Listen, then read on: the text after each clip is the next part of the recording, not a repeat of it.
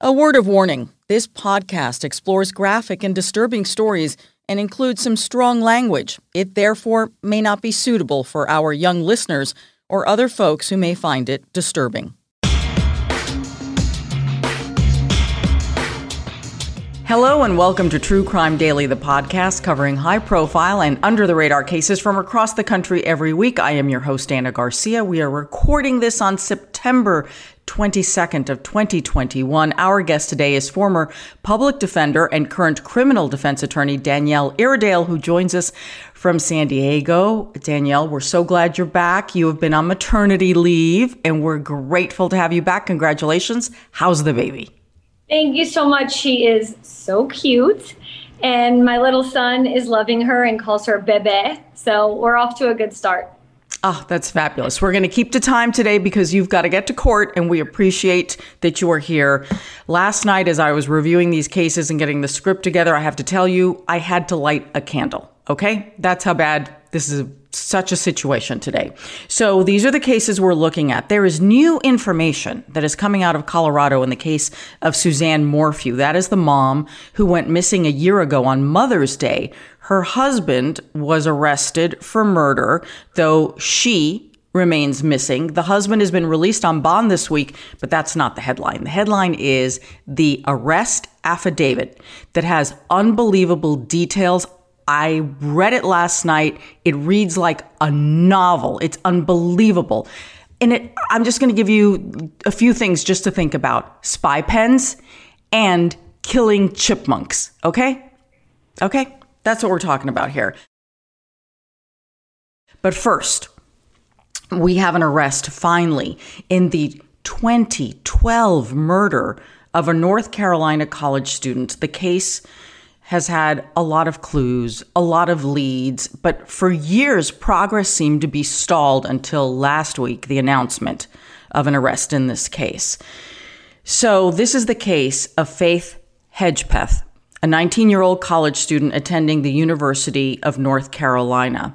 Danielle, when you have a case like this that takes more than 9 years to make an arrest, and the person arrested, everyone is scratching their head saying, "What? Who? Did they even know each other?" So when you have a case like this where someone's identified by DNA so many years later, as a defense attorney, if this person came to me, you look at three things. Number one, is there an innocent reason for the DNA to be there? And that could be either one of two things, right? If I go missing, my husband's DNA in our house isn't going to point to him as a suspect, right? Because he's supposed to be there. Or there's something called transfer DNA. Is it possible that this person arrested touched something and then the DNA ends up in the house, right? But in this case, and I'm looking through, it seems that the type of DNA we're talking about is not capable of transfer.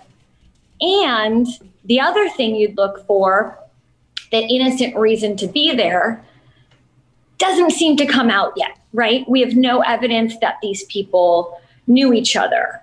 So from the beginning, I think it's going to be an uphill case. And I do have to say, Anna, I've been thinking a lot about this, right? And being out on leave with your children, it can't help but change your perspective a little bit. And listening to the videos of the parents,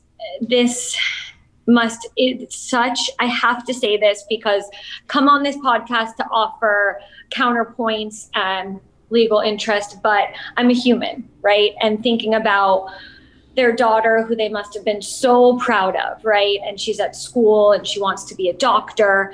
So I don't want that to be lost when I'm bringing up these legal points. I do want to say that it is a total tragedy, and that when I'm offering suggestions here, it's because I want people to see about how this case is going to unfold and maybe the strategies that we're going to see.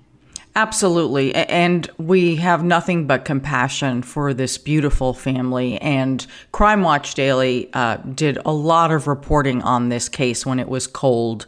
I know investigators always say it's not cold, but you know what? When it's 5, 7 years down the road and there's no arrest. If you're the parents, it's cold, right? Oh, yeah, absolutely.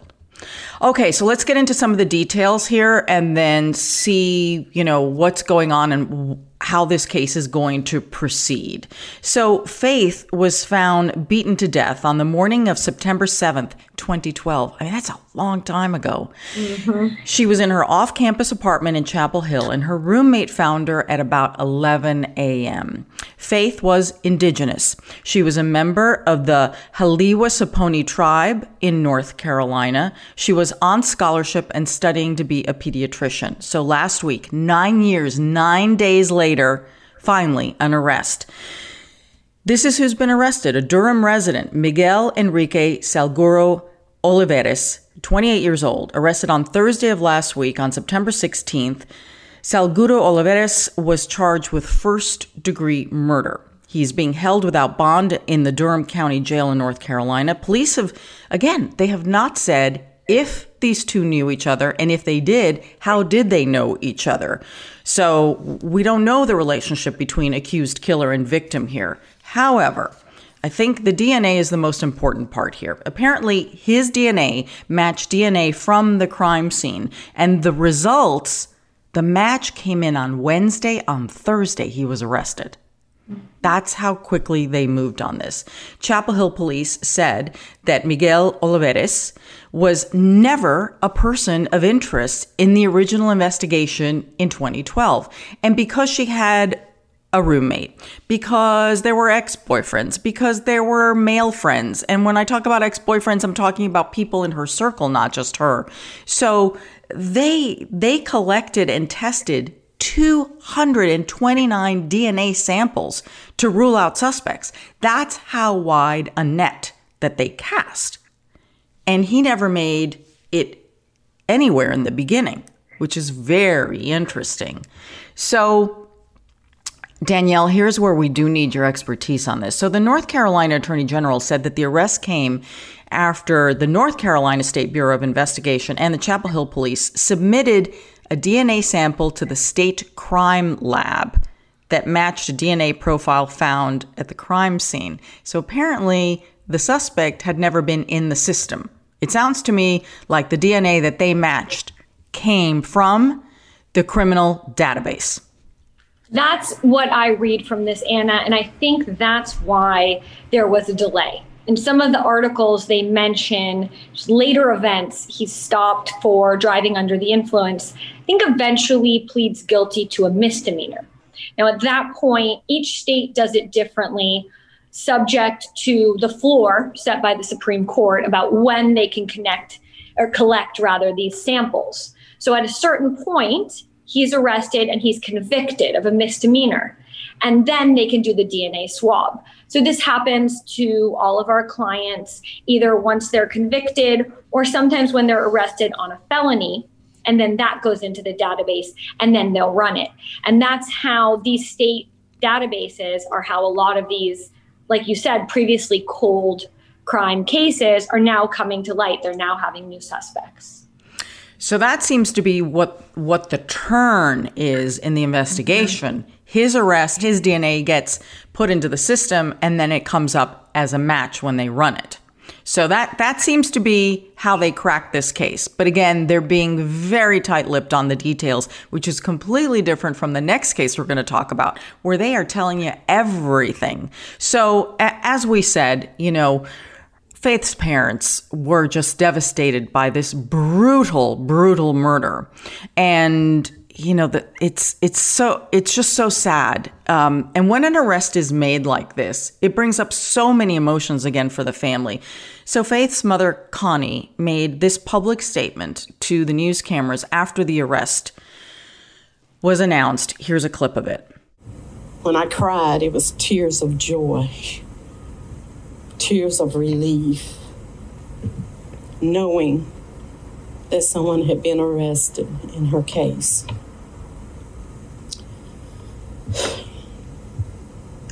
And I believe it's going to be hard the next months and years maybe for this to be resolved, but I'm praying and asking God to please let it not be too long. Danielle, Faith's mother asking that this next phase of the investigation, meaning the criminal prosecution, not take nearly as long as the first phase, which took 9 years to get an arrest. It's a very reasonable request, but this could take years. It absolutely can take years. It's a first-degree murder charge here, a very serious charge, the most serious in our criminal justice system. Her wishes are completely reasonable. They make sense. This is where I would have to say, though, at this point, he's held without bail. He's been apprehended, he's been charged. At this point, defense attorneys are going to get this case, and they need to do a good job to make sure that all the rules are followed and that they're providing the best defense to this person. This is the part where patience, while it's so difficult, and especially in this case, because we have this really long delay, right? 9 years and 9 days, is a difficult thing to come by. But the system operates this way, and I would argue it benefits all of us. If ever we were accused of something, there are rights that need to be upheld. And if at the end it's a righteous case and he's convicted or pleads guilty, we can know that things were done properly. If it's rushed through, there's going to be viable basis for appeals, and it will last actually much longer. So let's look at some of the details of the case as we know it. The Chapel Hill police say that Faith's body was found hanging off the bed over a pool of blood with her black shirt pulled up over her head, and then she had no clothes from the waist down. She died from blunt force trauma to the head, and there was blood spatter on the closet, and then a bloody tampon was on the bed next to her. Now, on the center of the bed, and this is the part that has always puzzled police, there was a small white paper bag, like takeout food bag, that kind of a bag, and written on it with ink, it said, and again, we don't know if this is one thought or three thoughts, "I'm not stupid, bitch, jealous." Okay, so that gives you an idea of the violence of the crime scene, the additional violence in this message. And I mean, this is written on fast food takeout bags. What do you make of this? So the image of the crime scene is just horrible. It's so brutal. It's so heart-wrenching and almost gives you a physical reaction when you hear it. And then the bag. And my question about the bag, right, the first thing that stands out is that it is written in English. And from what I know of the case, it seems like this young man immigrated just perhaps 2 years prior, maybe in 2010, did see that he was using a court interpreter in the proceedings even now, 9 years later. However, I would also say you could, if you're very smart and you know, all right, this is what you've been arrested for, that bag is written in English, you're going to use I don't speak English. I mean, I'm just playing devil's advocate here. Absolutely. And I think that's an argument the prosecution will make if this does go to a trial. It is something that we're talking about it here. We're noting it's a very interesting clue. And I do believe, Anna, that is why they might have initially suspected her roommate's boyfriend, that they had looked at him as a suspect and thought that he had something to do with this, but he was able to provide DNA, he allowed a search, and he was cleared. So I'm really wondering what this means. Is that placed there as a red herring? When are we going to learn more about this bag? Exactly. It's something that's always troubled everyone. Now, DNA from semen was collected at the scene, and Faith had blood under her fingernails. She had cuts and bruises on her arms and legs. So clearly a very violent physical struggle here. Now, there were lots of accusations at the time. Many people suspected, as you said, the roommate's ex-boyfriend, other friends. I mean, again, more than 200 samples of DNA. And to be clear, no one else was ever named as a person of interest. There's never been a suspect named. This is the first arrest. And they go from straight to the arrest. So Crime Watch Daily covered this case in 2015. And as I said, the parents never gave up hope. In fact, the father still had an old school phone where he had the last voicemail that his daughter left him saying, "I love you." So, he plays that over and over again to keep her alive and her voice alive. So it's a very, very brutal case. So let's go to the night and the day of the murder. On the night of September 6th of 2012, about 7:30, Faith and her roommate go to the library. By midnight, they're back in their apartment. And then a little bit after 1, they decide to go to the bar called The Thrill.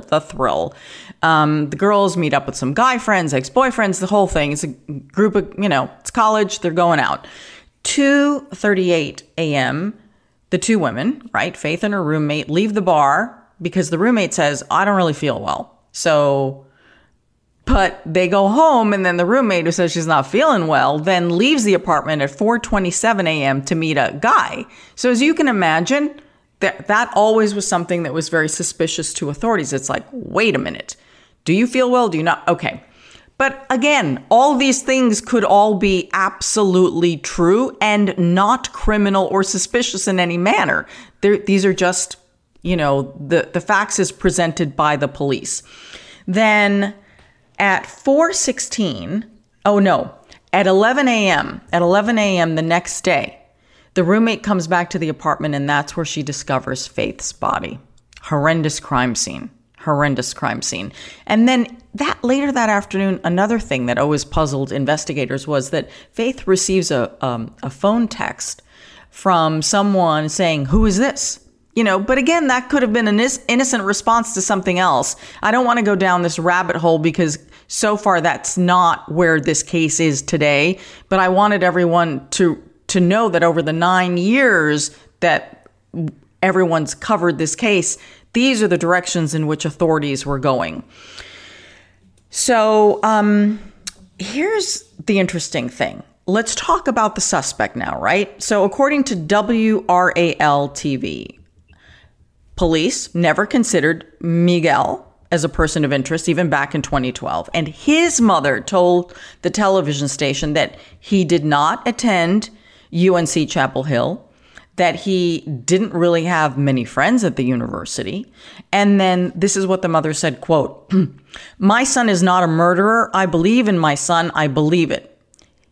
He said he don't know the girl." Okay, that's from the suspect's mother. So, Anna, two things on that quickly. The first part is at the beginning, before this new information came out, this case reminded me a little bit of the Amanda Knox case from Italy. Remember, with her roommate who comes up missing, and they think, is the roommate involved? Is the roommate's boyfriend involved? And then eventually a third party, right, gets arrested for it. So there's an interesting parallel here between those cases. With respect to the mother, it's also something I want to bring up and explain to people why once as a defense attorney, once you get the case, you're stuck with what's out there. The way the rules of evidence work, that people can be compelled to testify. So at this point, we have the mother saying he didn't know her. He told me he don't know the girl. That's what's called a party admission. So now at trial, the defense attorneys are somewhat stuck unless they can explain it with this one theory, right? He doesn't know her. And this harkens back to what I was saying before about if there's an innocent reason for DNA to be in the apartment. The mother's now come out, she's recorded, she's saying he told me he don't know her. So at this point, the case looks very open and shut. So one of the things you keep referring to, and I know where you're going with this, or at least I think you do, about how the DNA could have gotten there. So according to some of the local reporting, the suspect worked as a drywaller and as a house painter. So my guess is that's where you're going. Is it possible he could have been in the apartment to do some work? We have no idea. No one has put that out there. I'm just saying that that is a possibility based on your theory. And if we're assuming that the DNA is semen, the only, at this point, and I'm saying this from what I know, of course, right? We don't know what we don't know. But what if this was someone, what if the argument is that they actually had a relationship? Now, it's not plausible at this point. We have no evidence that they had any communication with each other. But what if they met at the bar and then someone later comes in? Because we do have those texts from Faith to, I believe, her roommate's ex-boyfriend saying, she needs to know this, she needs to know what you're saying. Where does that go? Now, I'm not saying, and I know people are going to get upset at me in the comments, I'm giving ideas. I'm not saying any of that. What I want to do is provide a context and point out that sometimes things that people say that seem like it's helpful, the mother's comments, actually come back and really seal the deal. In other words, they can be used in a way that's then going to hurt the person they're trying to help. And I hear you on that. And I think also if you're on the other side, you need to get that out there and say, hey, they didn't know each other. We don't know where this DNA is coming from. This may not be true. I have no idea. The man has been charged. So I have no idea. But, you know, there's a lot of that going on as well. You're starting to... It's the public debate that is separate from what's going on in the courtroom. So I do want to talk a little bit about his prior criminal background because, as you said, so he got on the radar last month in August. He was charged in Wake County with driving while impaired, having an open container of alcohol, having a fictitious vehicle tag, and having no license or insurance. And according to the Raleigh News and Observer, he was driving while intoxicated and convicted in 2014 for that. So here's the other thing. He missed his September 3rd, earlier this month, he missed his court date for the DWI charge. And then there was a warrant issued for his arrest on September 7th. Seems to be unrelated, but there's a lot going on there. He is, I mean, if he is involved in Faith's murder as charged, he's providing a lot of extra, shall we say, pay attention to me in the legal system, right? By not showing up for court and getting an arrest warrant. Absolutely. It's interesting, too, because it seems like in 2014, he did go through the criminal proceedings, but then now he's warranting. Yeah. So, you know, he came to the United States from Guatemala in 2010. That would be 2 years before the murder. And his residence is in Durham, but he apparently lived in Chapel Hill in 2012, and he would have been 19 at the time. What do you say there, defense attorney? It's a good fact for the prosecution, absolutely. Right, him being there, he's still in the state. This whole case is so disturbing and upsetting, and I wait to see what else comes out, what we learn. And you make a good point. We only know one side, right? We know what we know from the media at this point, and a lot of times it's not the whole story. Mm-hmm. Sometimes it is. I always tell my clients, look, I don't know what I don't know. It's a tautology, but it's really telling because we can only speak based on the facts that we're given. And, you know, she had a very public part-time job because she was, you know, paying her way through school, even though she had a scholarship. So she was working at the time of her death at the Red Robin restaurant in Durham, which is not far from Chapel Hill. So not saying that that's where they would have met, but that is certainly, it's not like she was only on campus, is what I'm trying to say. That she had a lot of exposure to the public in different areas of her life, and they could have intersected there. He's being held without bond. The next hearing is scheduled for October 7th. So we will keep an eye on this case. And I think we'll learn a lot more, Anna, after October 7th. I see that it's a probable cause hearing. We have those in California as well. And that's where the government puts on basically probable cause. This is why he's charged, Your Honor. You should bind him over and we should keep these charges. So that's where we're going to learn a little bit more, and maybe we'll find out the narrative of what their theory is here. Mm-hmm. Okay, our next case. I am so obsessed with what I read last night. It is like the best arrest affidavit I have ever read in my life. I was just saying to Owen Michael, we should make this a separate podcast where I simply read from the court record. I mean, it is just like written like a movie. I don't know who put this record together, but I think they're an aspiring writer or something like that. Okay, this next case is out of Colorado, and we've been following it very closely here. Suzanne Morphew was 49, and she was reported missing on Mother's Day of last year, Sunday, May 10th, 2020. She was last seen going for a bike ride from the house. Well, we don't know that she was seen going for a bike ride.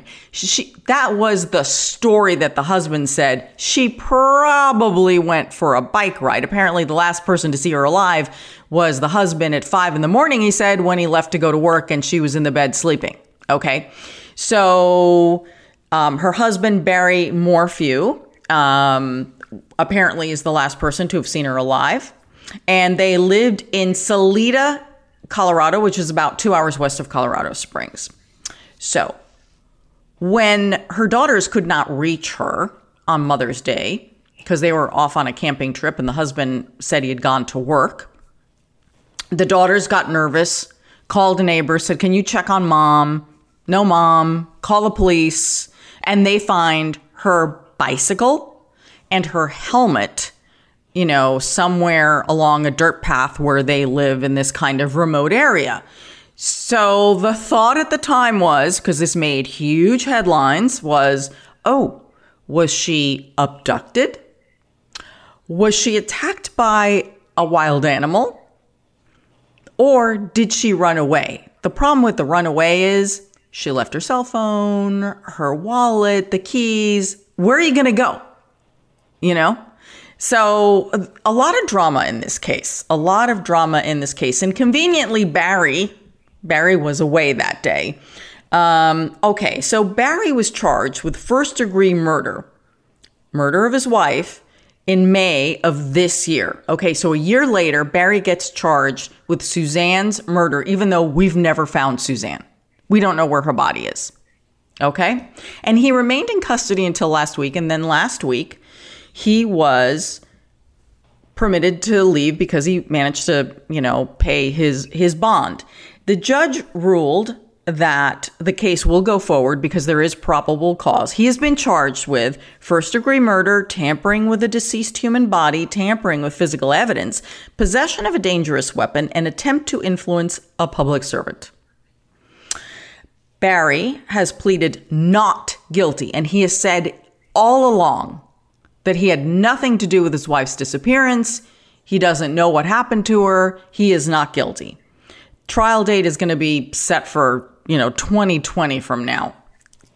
Okay, so he gets released. That's the big news, you think. No, that is not the big news. The big news is that on Monday, a 131-page arrest affidavit was finally released. The judge said, publish it. Oh my God, this thing reads like a crime novel.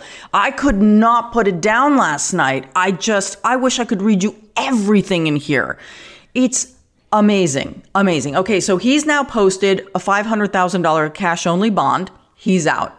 And the other thing that's out, all the details of what he allegedly said, what police found, the photographs. It's amazing.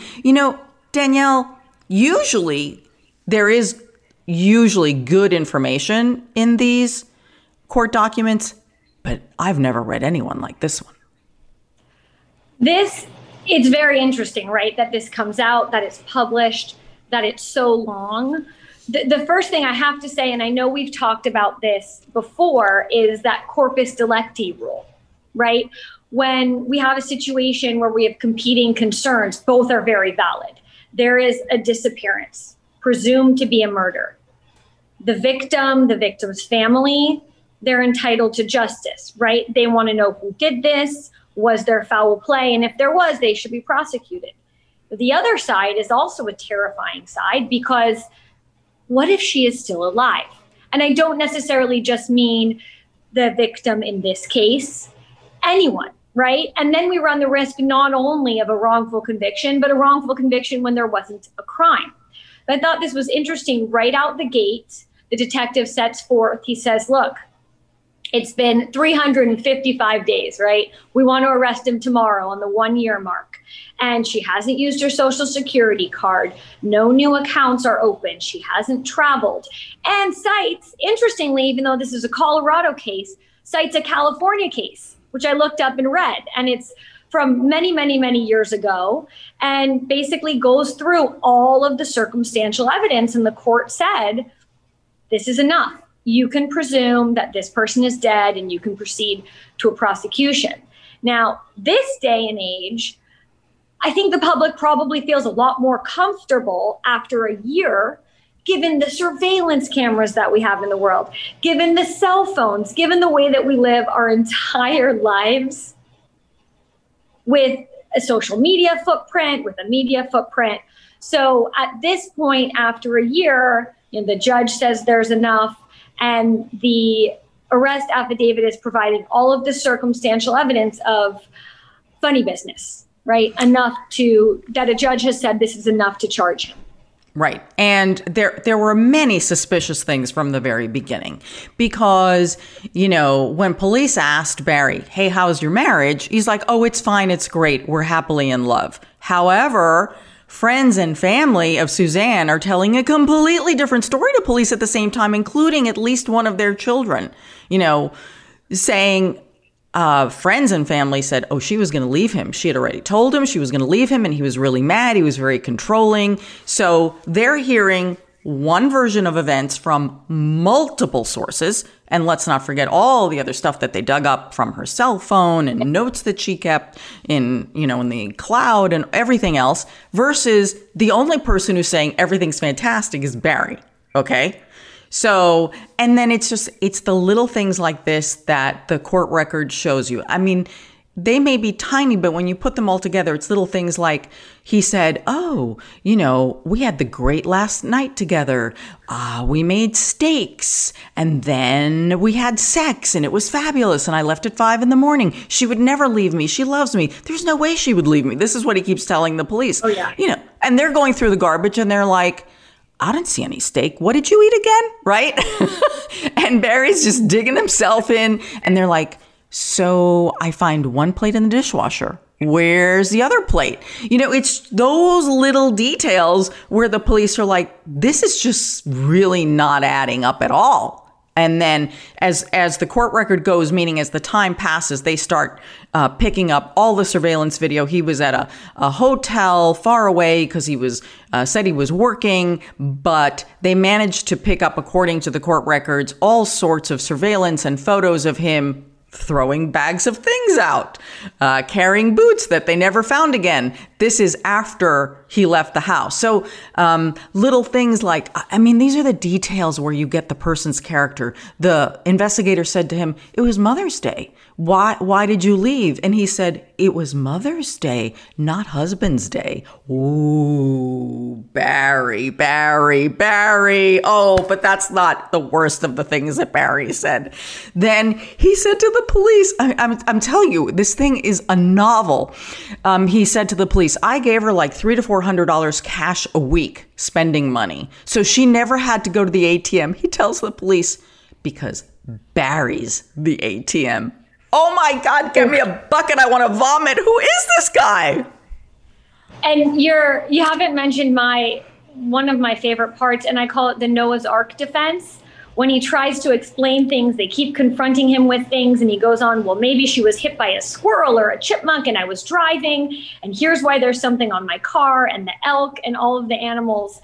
And you also bring up something interesting about the trash in the warrant. I can't tell you how many times I'm going through warrants, seeing if there's probable cause, seeing if it was valid, and investigators always start with the trash.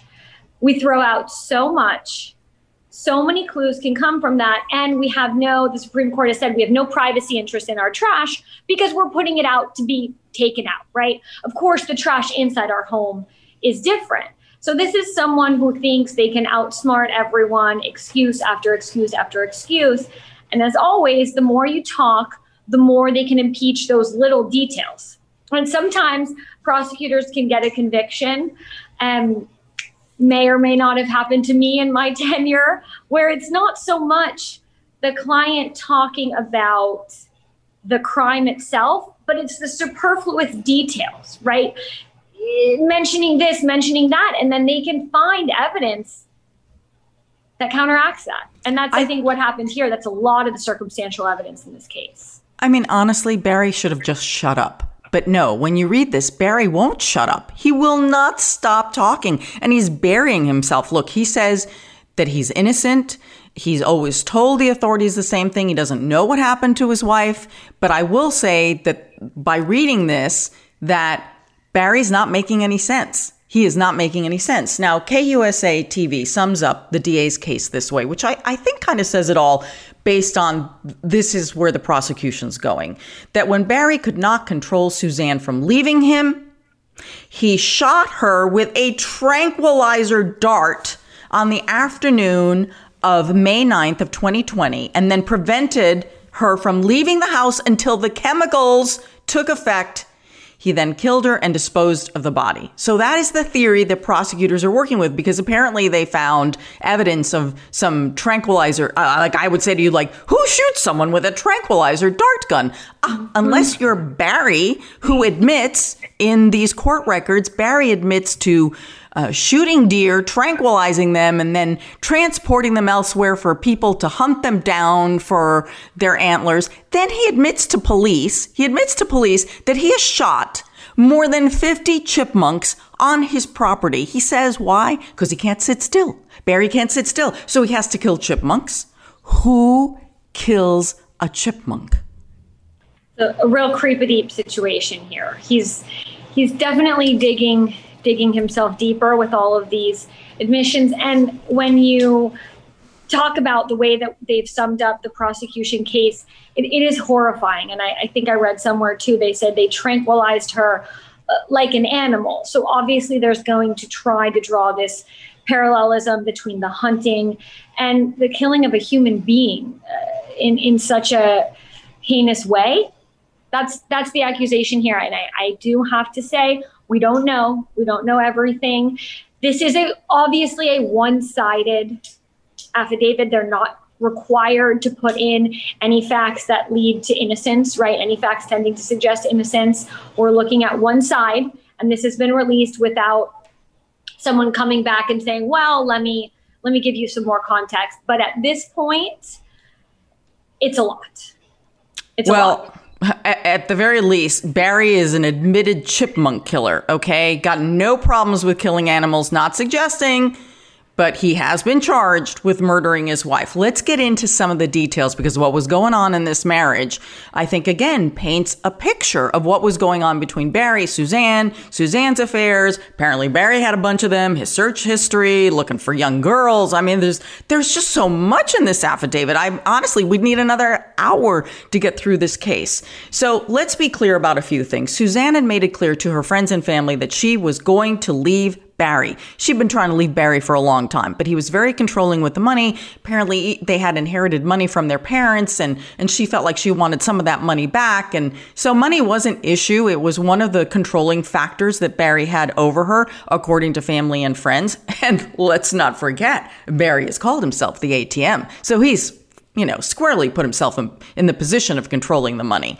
So she was going to leave, and they believed that this was the final confrontation, that he was not going to let her leave. And that's why he allegedly killed her.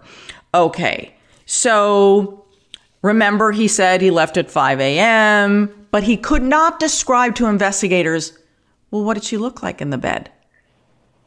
All he said was, like a lump under the comforter. And he had to be kind of given that imagery by investigators, which makes you believe, maybe he has a different vision of his last memories of Suzanne.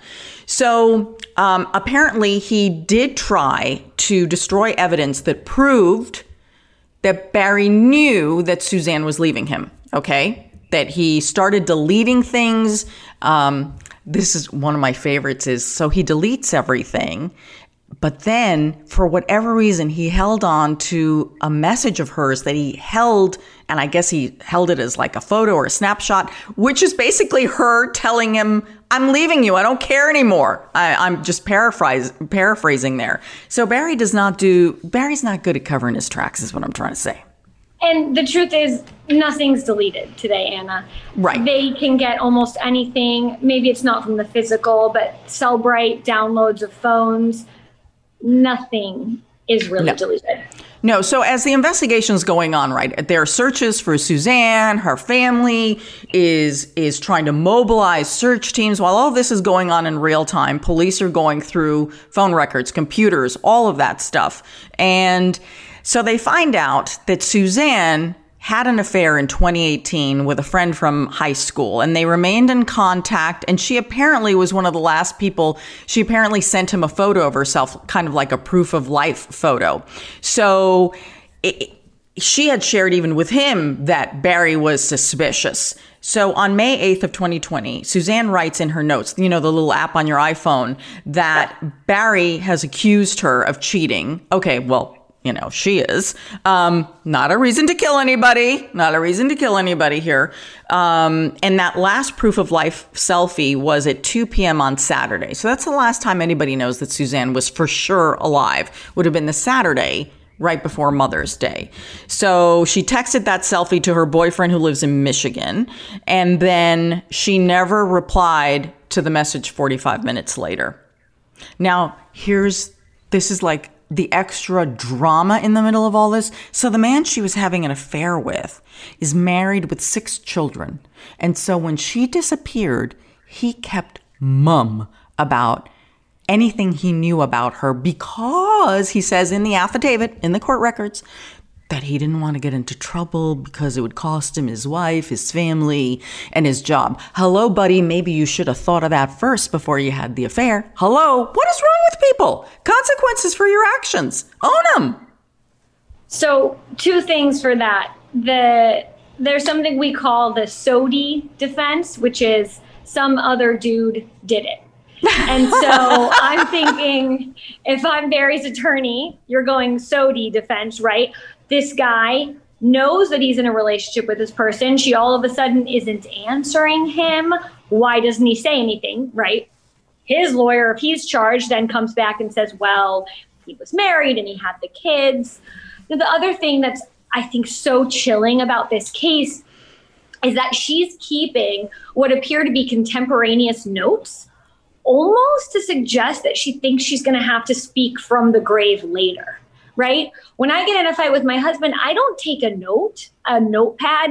Owen said this, I said this. We don't do that, right? So it's actually very, very sad to me thinking about this woman who, whatever happened to her at this point, the judge has said there's probable cause to believe that she's dead, but that she was living in this relationship in fear, such that she had to take these surreptitious notes and document what her husband's accusing her of.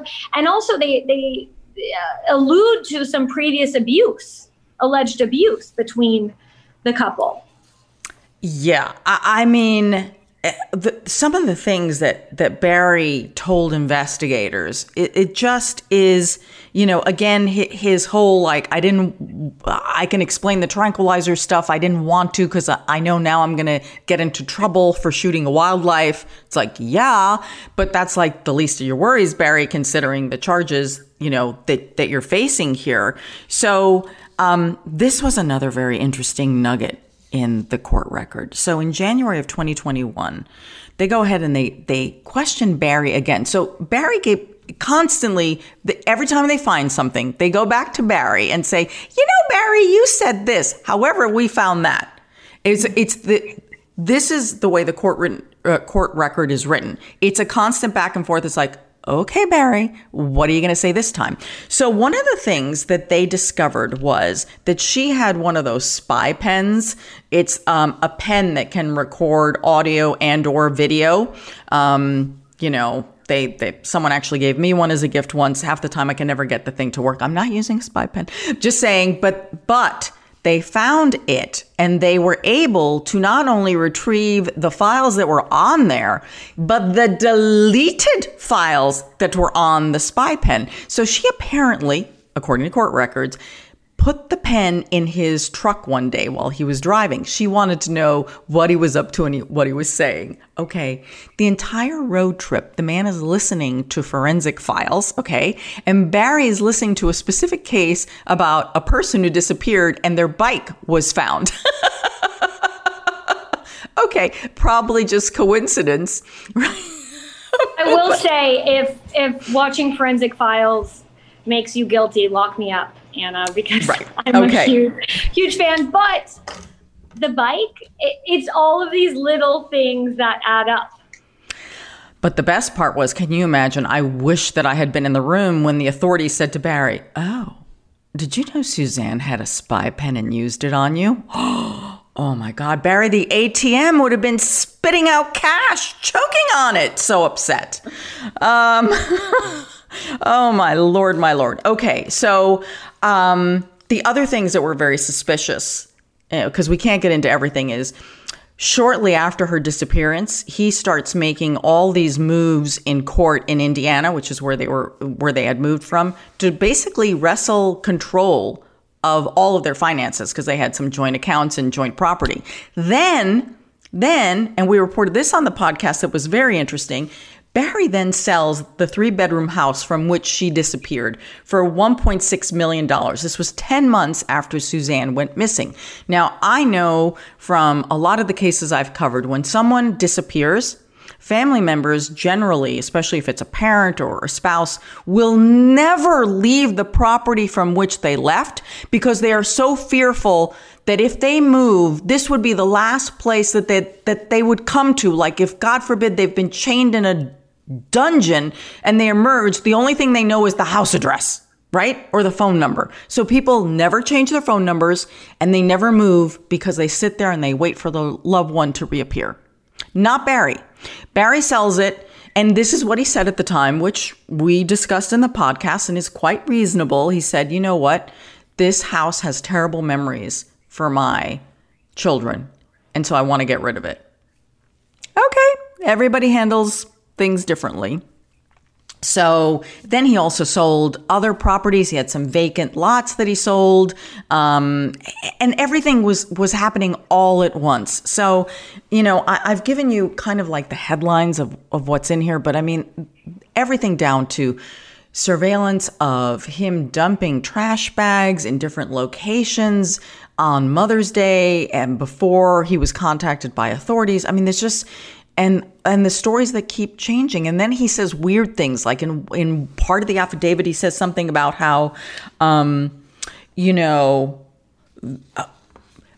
Barry claims that his wife would never leave him and that, of course, she would never have an affair, even though he suspected of an affair. He was, stalking her because, of course, it doesn't look good on him.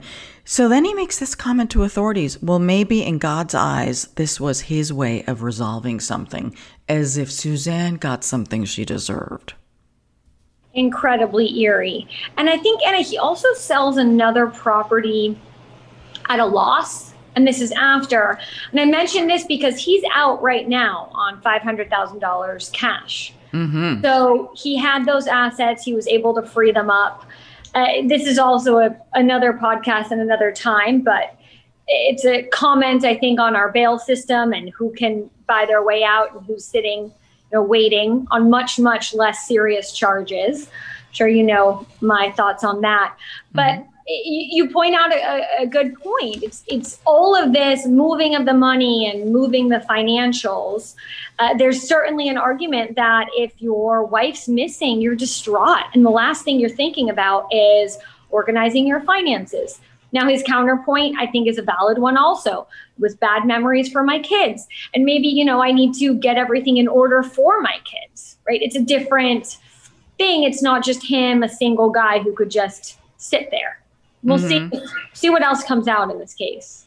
I think the part that I can't figure out is, why is Barry still holding on to, we had a great marriage, we had a great dinner that night, we had sex, everything's fabulous. Like, Barry won't let go of that narrative no matter what authorities show him, even though, according to Suzanne, he suspected that she was having an affair. That's part of why she was stalking him and because she was threatening to leave. So I find that interesting. It's like, why hold on to that narrative? Why not just say, yeah? I mean, they've got the proof, all these people saying it, plus Suzanne in her own words saying it to him, I'm leaving you. The hardest part to overcome is Suzanne's own words, right? Saying, I'm leaving you. I can imagine making the argument that maybe once someone's gone, you want to look back and idealize things, but it seems like a pretty important fact, right? Someone might be leaving out. You could say, look, I loved her. We had years together, children together. Things maybe were a little rocky, but I still consider her the love of my life. That's very different than this person is absolutely not going to leave me, right? Mm-hmm. Mm-hmm. And the bicycle was interesting because he's the one who said to authorities that, oh, my wife has just taken up mountain biking. Why don't you go see? Maybe she went on the trail. It's like he led authorities to that. And then they're looking at the bike and the helmet, and it's got no blood on it. It didn't look like it crashed. They looked for, it was pretty heavily thick brush in the area. So they were looking for any indentations where a body may have landed, like if she had hit something. But there was no evidence of any of that. Or if someone, dragged her away. Nothing. An animal, a person. It doesn't seem like they've mentioned discovering any of that. Yeah. And as you said, you mentioned earlier about how he always had an answer for something. And I just want to clarify this so people understand when you talked about the hitting an elk, his GPS showed he's telling one version of events and the evidence, according to authorities, is pointing to other things, but he always has an answer for it. Like, why is there a dent here? Oh, I hit an elk. Why were you going in this direction? I was trying to get away from this. I mean, the man always has an answer for everything. Barry has an answer for everything. Well, I think it's fascinating. I do think that the decision to release this level of detail, I think, is really like putting a vice grip to Barry and Barry's defense.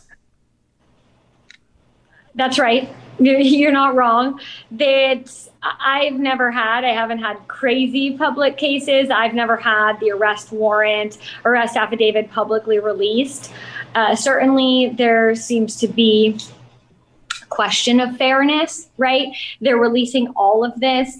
And then how are they going to pick a fair jury if Barry wants to go to trial? That's a concern that we have to consider in this decision. I don't know what went into it, right? A judge ordered it released. I don't know who asked for it, if the prosecution requested it.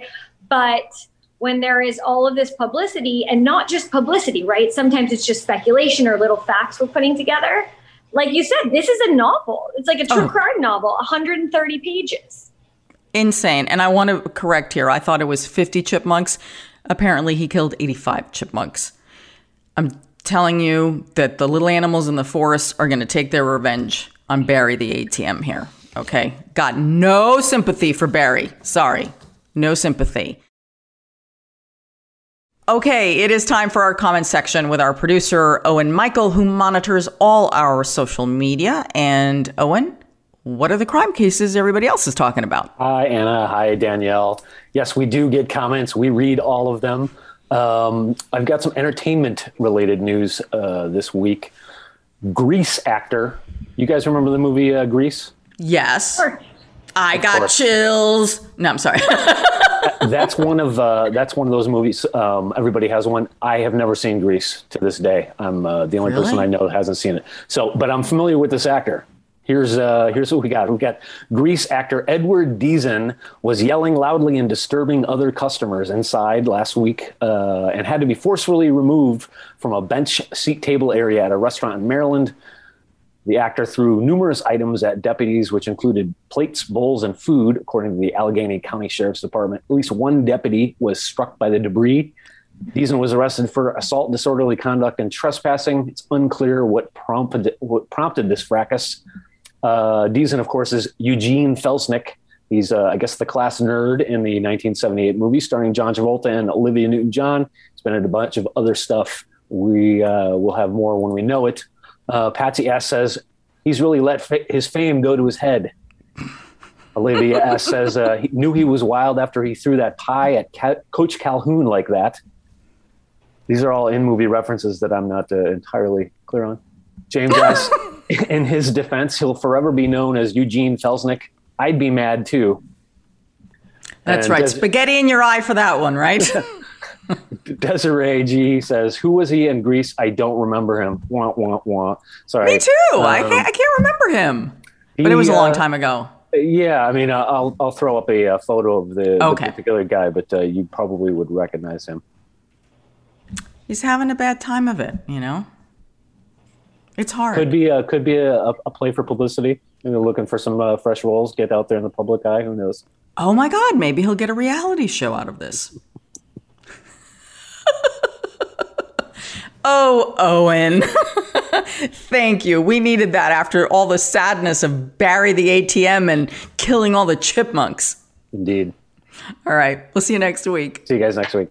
Bye. Oh, Danielle, what cases we went through this week. I'm so glad you're back. I'm so glad you're back and working. I know you have to rush off to court, but where can people find you if they want to follow you on social media or they need an attorney in San Diego? Thank you so much. I'm really glad to be back. It feels good to do things like this, to get back to court, even though it's hard, leaving your little guys at home. So I have an Instagram. I got to get it a little more pumped up, but I do love to see listeners follow me and make comments. My Instagram is Iredale Law, IREDALE LAW. I've got a website and my name's Danielle Iredale. Now that we're friends, I've done this podcast a few times. I do go by Danny. Usually I was holding that back. And I think I'm ready to come into that and let you all know that friends, family, call me Danny. So it's been really nice. Thank you for having me back and for letting me talk about these cases, which were really sad, really intense, but I'm glad that we're going to talk about them. I feel like our relationship has really grown now, Danny. It's like really big moves. It is. You're trusting me. I feel you're trusting me now. You're in the circle. And you can find me on all social media at Anna G News, Anna with one N. That is our show for this week. You can, of course, find all our episodes wherever you get your podcasts. Subscribe to our YouTube channel, True Crime Daily, to get updates. Also, we have a newsletter that Owen puts together. You can subscribe at truecrimedaily.com. So until next week, I'm your host, Anna Garcia. And as we always say, don't do crime.